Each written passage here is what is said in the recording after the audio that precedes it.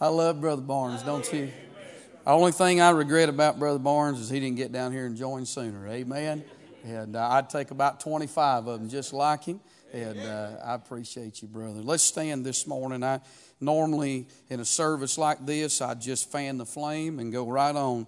But I just have felt such a burden this morning to preach what I'm going to preach on.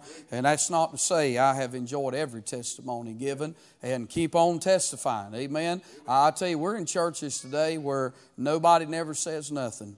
And if you raise your hand, honestly, I'm not just being funny. People think you want to ask a question. You know that? They don't know what that means anymore.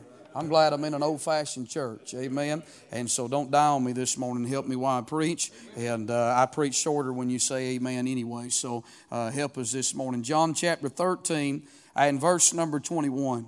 The Bible says, when Jesus had thus said, he was troubled in spirit and testified and said, verily, verily, I say unto you that one of you shall betray me. Verse number 22. Then the disciples looked on another, doubting of whom he spake. Now there was leaning on Jesus' bosom one of his disciples whom Jesus loved. And Simon Peter therefore beckoned to him that he should ask who it should be of whom he spake. Verse 25. He then lying on Jesus' breast said unto him, Lord, who is it? And Jesus answered, he it is to whom shall give a sop when I have dipped it. And when he had dipped the sop, he gave it to Judas Iscariot, the son of Simon. Let's bow for prayer, then you can be seated. Lord, I want to thank you this morning for the good singing. Lord, thank you for the testimonies, God, how our hearts have been encouraged. Lord, I'm glad people can still go to church and be overwhelmed by the presence and the blessings of God in their life. Lord, thank you, Lord, for old-time worship. God, I pray that we'd be no stranger to it. God, I pray we'd never take it for granted. Lord, may we never be ashamed of it. God, I pray, Lord, that we'd continually be a people that'll just do what's been done this morning. Lift up and exalt your lovely name. I pray now that you'll bless the reading of thy word. God, you know I want to be sensitive to you this morning. I don't want to say anything that would grieve the Holy Spirit in any way. God, may you be glorified and magnified. Speak to every heart, and we'll thank you for it in Jesus' name. Amen. Amen. You can be seated this morning.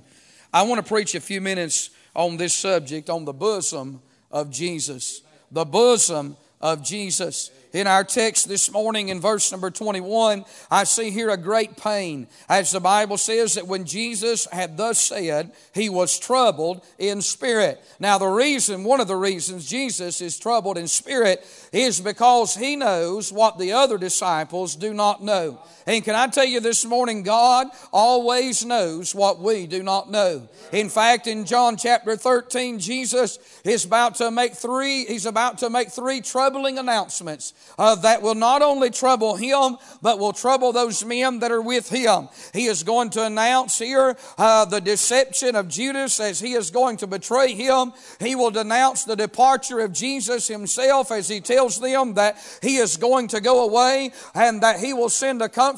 And then he will announce the denial of Peter, all in chapter number 13. Now these are three troublesome things here that, my friend, not only troubled him, but it troubled the disciples. And so there is a great pain, and there is this great perception, as Jesus said in verse number 21, verily, verily, I say unto you that one of you shall betray me. Now he doesn't come out and just announce who it is that's going to betray him, but he does make the announcement that one of you that are sitting at this table will betray me. Now Judas must have been a pretty good pretender because none of the other disciples ever depicted that it was Judas. As they sat around that table, Judas blended in so good with the rest of them. He acted just like the rest of them. He taught like the rest of them. He served like the rest of them. He dressed like the rest of them. And it was so convincing that they could not figure out who it was. Can I tell you something this morning? That even in a congregation this size, I wished I could say that everybody here was saved and everybody here was right with God, but the truth of the matter, and this text is that it would surprise every one of us this morning if God was to pull back the curtain and reveal the hearts of each and every one of us. And so there is a great pain. There is a great perception, even though Peter did not know, and John the beloved did not know, and Matthew and Mark and Luke did not know. Jesus knew the heart of every man that was sitting at that table. And I tell you, He knows my heart this morning. He knows your heart this morning. He, my friend, has perception that is beyond ourselves. And so I see this great perception and I see this great pain here. But I want you to notice something else. There's a great problem in verse 22. As the Bible says here that the disciples looked one on another, doubting of whom He spake. What Jesus said created a problem in the heart of all the disciples, with the exception of one, because it caused them to doubt. You know, sometimes in this life we will doubt things, amen? And sometimes we'll doubt what Jesus says, or what Jesus says may even create some doubt in our life. Now, I want to say there's no problem with the Word of God, and there's no problem with the God of this Word, amen? The problem was not with Jesus nor what He said. The problem was in the heart of each and every disciple that sat there that day. You know, I want to have a closeness with the Lord that when He speaks, it does not create doubt in my soul. And there's a great pain, and there's a great perception, and there's a great problem. But here is what I want to preach on a few minutes this morning. I see here that there's a great passion in verse 23, as the Bible said that there was leaning on Jesus' bosom one of His disciples whom Jesus loved. Amen. I'm preaching on the bosom of Jesus this morning. And amongst all the disciples that was sitting there at the table that day, and with the exception of Judas, there is something good that we could say about every single one of them. When we think about John, when we think about Matthew, when we think about Mark, when we think about Luke, when we think about all the disciples, we could certainly say something good about them. But there is one, the Bible says here, that stands out amongst the rest. And the reason is because he's leaning on the bosom of Jesus. And he says he's the disciple whom Jesus loved. Now, when John said that about himself, he says that 5 times in this book. And we can mention those 5 times, but we'll not do that this morning. But John, 5 different times, he calls himself the disciple whom Jesus loved. John is not elevating himself amongst the rest of the disciples, for he said that the same thing about Mary, Martha, and Lazarus in John chapter 11, that Jesus loved them also. But what John is doing when he calls himself the disciple whom Jesus loved, he is simply confident in the fact of what we sung about this morning, that Jesus loves him. You know, this morning I want to be confident that He loves me. Amen. We sing the song, He loves me, He loves me. But while we were singing it this morning, I got to thinking about it as we sung those same words. He really does love me this morning. Amen. He loves me when I'm sad. He loves me when I'm bad. He loves me when I'm right. He loves me when I'm wrong. He loves me when I'm up. He loves me when I'm down. He loves me when I'm on the front line. And He loves me when I'm on the sideline. He loves me. There's not a day that goes by that what Jesus don't love me, and that what Jesus don't love you. Sometimes I don't love Him like I should, but He always loves me like He should. And I've got comfort in the fact that Jesus loves me this morning. Now, what a blessing that is today, to know that Jesus loves us. And while the disciples in one text we find were arguing about who would be the greatest and who would sit on the throne, John found a place that no one was standing in line for. John found a place that no one was arguing over. John found a place that was a special place. John found a place that was a very significant place.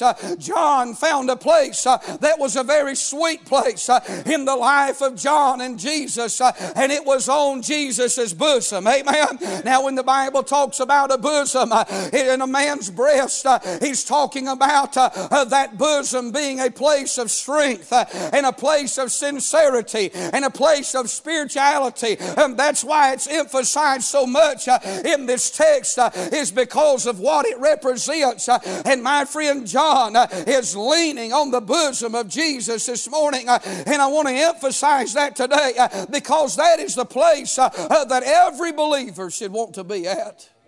It's on the bosom of Jesus. You say, preacher, why is that so important in my life? I'm going to give you these thoughts and be done this morning. I want to say, number one, because of the closeness on Jesus' bosom.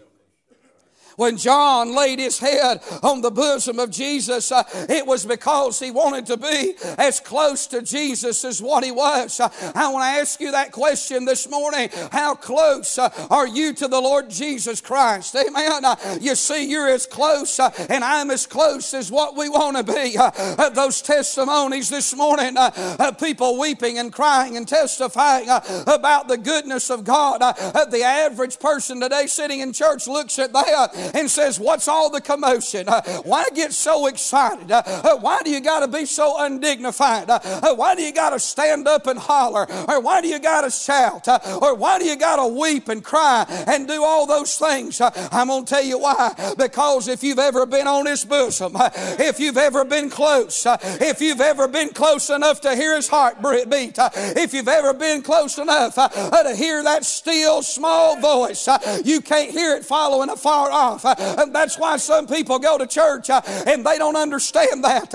But when you get in that secret place and you get in that private place with God and He whispers in your ear and you hear His voice and you feel His touch and you hear His heartbeat, that's why John was there. He wanted to feel the warmth of Jesus. Oh, I want to tell you this morning, I want the fires of revival to be kindled in my heart. I want the fires of revival to burn in my soul. And Vance Hadner said revival is simply falling in love with Jesus all over again. And Brother George, if that's true, then the only place you're going to find that is leaning on the bosom of Jesus. There's a closeness on His bosom. Amen. Are you close to Him this morning? Have you ever felt that coldness come on you? You know what? If you're married at night, you know what? When you're cold, you know what you do? You scrooch up next to your wife. Isn't that right? And you get a little bit of warmth, don't you? Hey, that son or that daughter, that little boy or that little girl, when they crawl up in their parents' arms and they pull them up close, you know why they like that? Because they feel that warmth of that other individual. And can I tell you something this morning? I'm glad, Brother Cape, I have felt the comfort. I felt the closeness. I felt the warmth of the Lord Jesus Christ. I'm saying you ought to lean on His bosom because there's a closeness. Amen. I want to help you this morning. Going to church is awful boring when you ain't close to Jesus. It takes a whole lot of talent and a whole lot of entertainment just to keep your attention. If the preacher can't pull a rabbit out of the hat every Sunday, if he don't have an object lesson, if he don't have a fog machine or some lights, if he don't have a praise team. So I told somebody not too long ago, I said, we got a praise team at our church, and you don't never know when one of them's going to pop up, amen, and just start praising Him. We're all on the same team, amen, and we're all praising the same God, amen. But I don't need white gloves and tight blue jeans and tight t-shirts and the lights turned down low to praise the God that I serve. In fact, the God I serve, He don't like the darkness. He likes the light. Amen. And He likes for us to be holy. And if you'll get close to God, He'll clean you up on the inside. He'll clean you up on the outside. You can feel good on Monday as good as you do on Sunday. Amen. There's a closeness when you lean on His bosom. Amen. And he leaned on His bosom because of that closeness. He leaned on His bosom. I want to say, not only did he find a closeness, but I find here that he found compassion. Amen.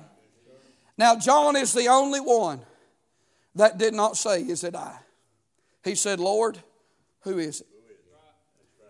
You know why? Because John had felt the compassion of Jesus. When you're that close to Him and you're loving on Him and He's loving on you, you don't have to worry about betrayal too much, isn't that right? You taking a husband and a wife relationship, as long as they're loving on each other, as long as they're, close to each other, as long as they're true to each other, they don't worry about that. They don't worry about that compassion, is that love is there. They know that they have got, they know that they're strong in their relationship. It's when it begins to wane. It's whenever they begin to love other things.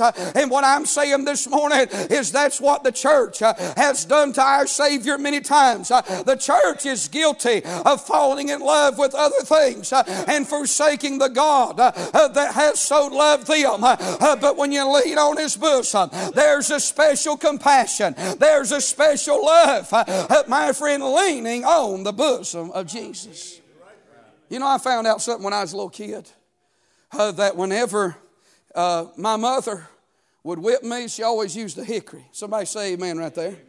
My daddy used a belt, my mama used a hickory, and that's the way it ought to be done. Somebody say amen. And neither one of them worried about defects neither. Somebody say amen right there. And they wasn't politically correct. Somebody say amen right there. Some of y'all looking real pale. Amen. But you know what? I remember when I was a little child, and my mom would pull that hickory out and give me some hickory tea, and she'd start switching me with that hickory. You know what I found out? I found out that the closer I got to her, the harder it was for her to hit me. Amen? And I'd get right there close. She is pretty good at it like this. But listen, it didn't hurt near as much right here as it did when she was out here like this. Amen? You say, what are you saying? I'm saying there's a compassion. Listen, she didn't whip me near as long. When I grabbed hold of her legs and said, Mama, I love you, I'm sorry, don't whip me no more, I won't never do it again. Now that didn't work with Daddy, but it sure did work with Mama. Amen. And what I'm saying is, my friend, if you'll love on Him, if you'll love on Him and let Him love on you, on His bosom, there's a compassion that you cannot know anywhere else. Have you ever had the Lord love on you? Amen. Now some of y'all staring at me like I'm from Mars. I'm telling you, listen, you can look at me like I'm crazy, but you're a day late and a dollar short. Amen. Brother, I know what I'm talking about. I don't know everything, and I'm certainly not an authority on what I'm preaching, but I felt Him in the recesses of my soul. I've had rivers of love flow through my heart. I know what it is to get alone in the wee hours of the night and say, Lord, would you just come near? And I felt His presence. Hallelujah. I felt His touch in the storm, in the valley, in the trial. When it seemed like He wasn't nowhere to be found, there's a compassion. I felt Him reach down and put His hand on me, Brother Daddy, and say, son, don't you worry about it anymore. It's just going to be okay. I'm telling you, friend, oh, for the compassion of the Lord. Hallelujah. Woo! He's good to us, ain't He? Hallelujah. Aren't y'all glad it's just 11 o'clock in Alabama right now? Praise God.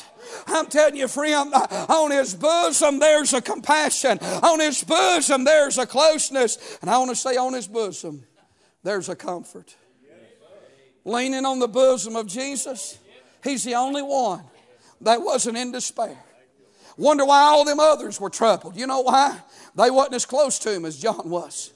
When Jesus made a troublesome announcement, and even when Jesus was troubled in his spirit, John heard that heartbeat. You know, when you get troubled, your heart beats a little bit faster, doesn't it? Amen. And your adrenaline starts pumping. Amen. I want to tell you something. John probably felt it long before they ever heard it. Amen. Because he was leaning on his bosom. But my friend, even when the master was giving some troublesome words, there was such a peace. There was such a comfort that John had because he knew that, my friend, everything was going to be okay, that Jesus would take care of it. I want to tell you this morning, friend, if you'll get close enough to Him, you can find that same comfort. You can find that same peace. You can have that same rest. You can pillow your head at night when the storms of life are raging. You can pillow your head at night when your children have broken your heart. You can pillow your head at night when the doctor has given you a bad report, and you can find rest and comfort in the Lord. Amen. Leaning on His bosom. If He's real to you this morning, then you know what I'm talking about.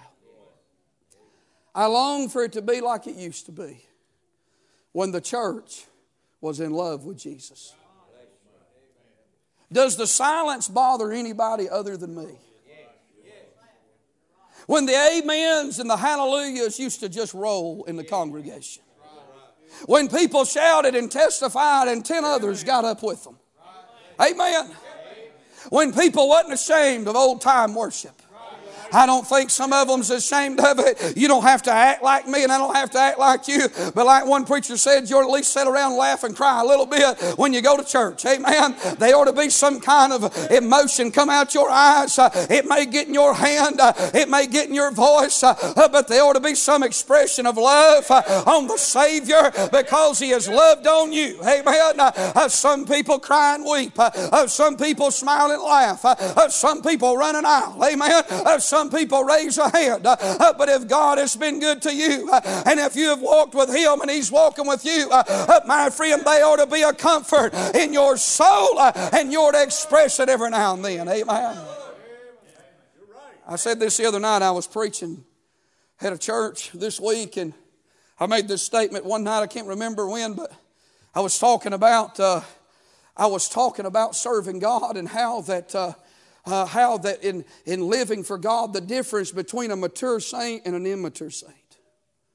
I've watched it down through the years. And I've lived on both sides of it. I'm not saying that I hadn't. I've lived both sides, the immaturity and the maturity part. But as a pastor watching down through the years, it's easy to depict those two because a mature saint will have sorrows and troubles. They may ask for prayer. They may come to the altar. They may ask people to anoint them. They may pray and they may be burdened about it. But you have to be spiritual and you have to discern their sorrow because they'll never magnify it. They'll just magnify their God. Miss Sheila, I'll never forget the Wednesday night your mother walked in here. And one doctor told her on Monday, the heart doctor told her that her heart was wore out. And on Tuesday, the kidney doctor told her that her kidney was wore out.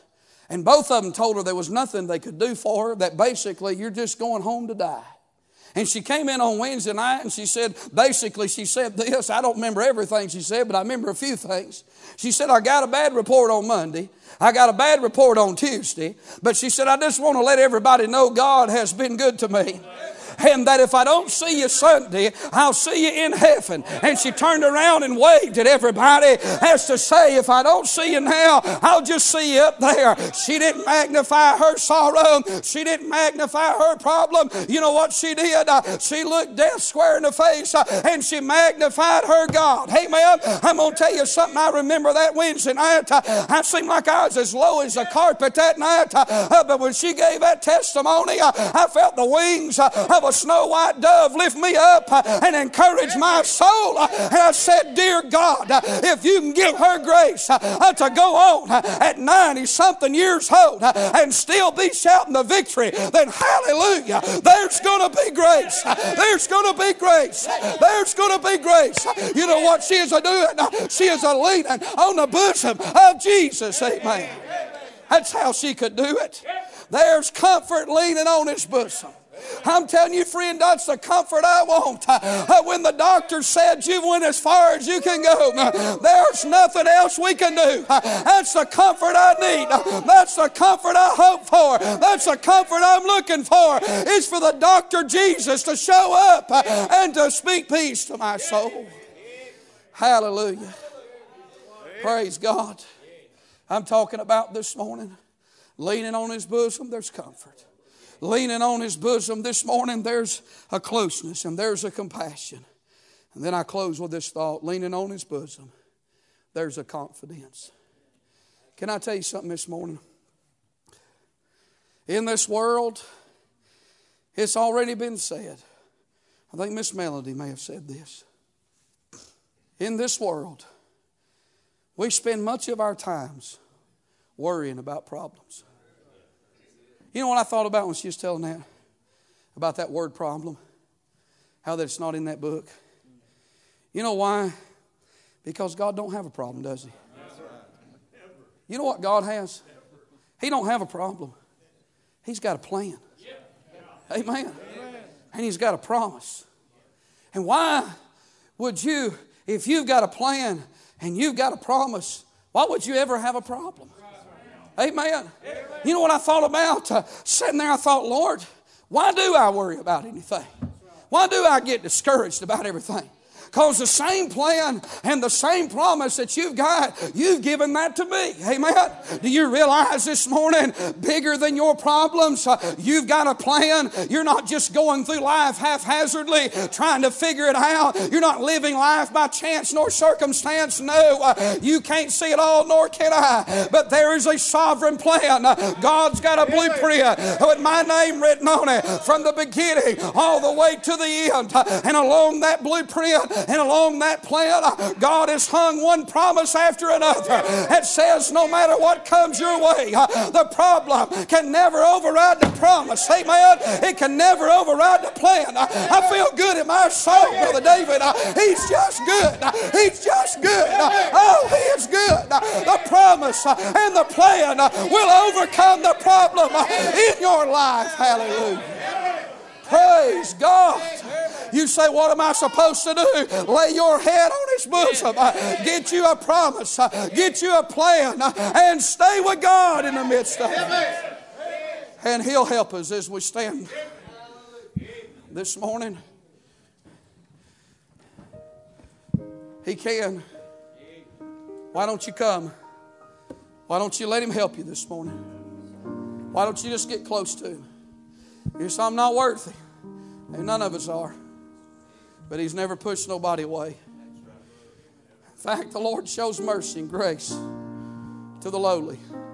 Oh, preacher, you don't know what I've done, how I've lived. No. But I'm going to tell you, the Bible says that His compassions, they fail not. I'm telling you, I never went to my parents in sincerity and brokenness and said, I'm sorry. Would you forgive me? I've never went to them that what they didn't forgive me. You know why? Because they love me. And that's only a shadow of how God feels about every one of us this morning. I tell you what you ought to do. You ought to just nestle up under His wings this morning. You ought to get under His pavilion and say, Dear God, I love you. I love you. I love you. I'm sorry, but I love you. I tell you what you'll feel. You'll feel the drips of God's mercy, rivers of mercy running down on your soul this morning. While we sing, you obey God.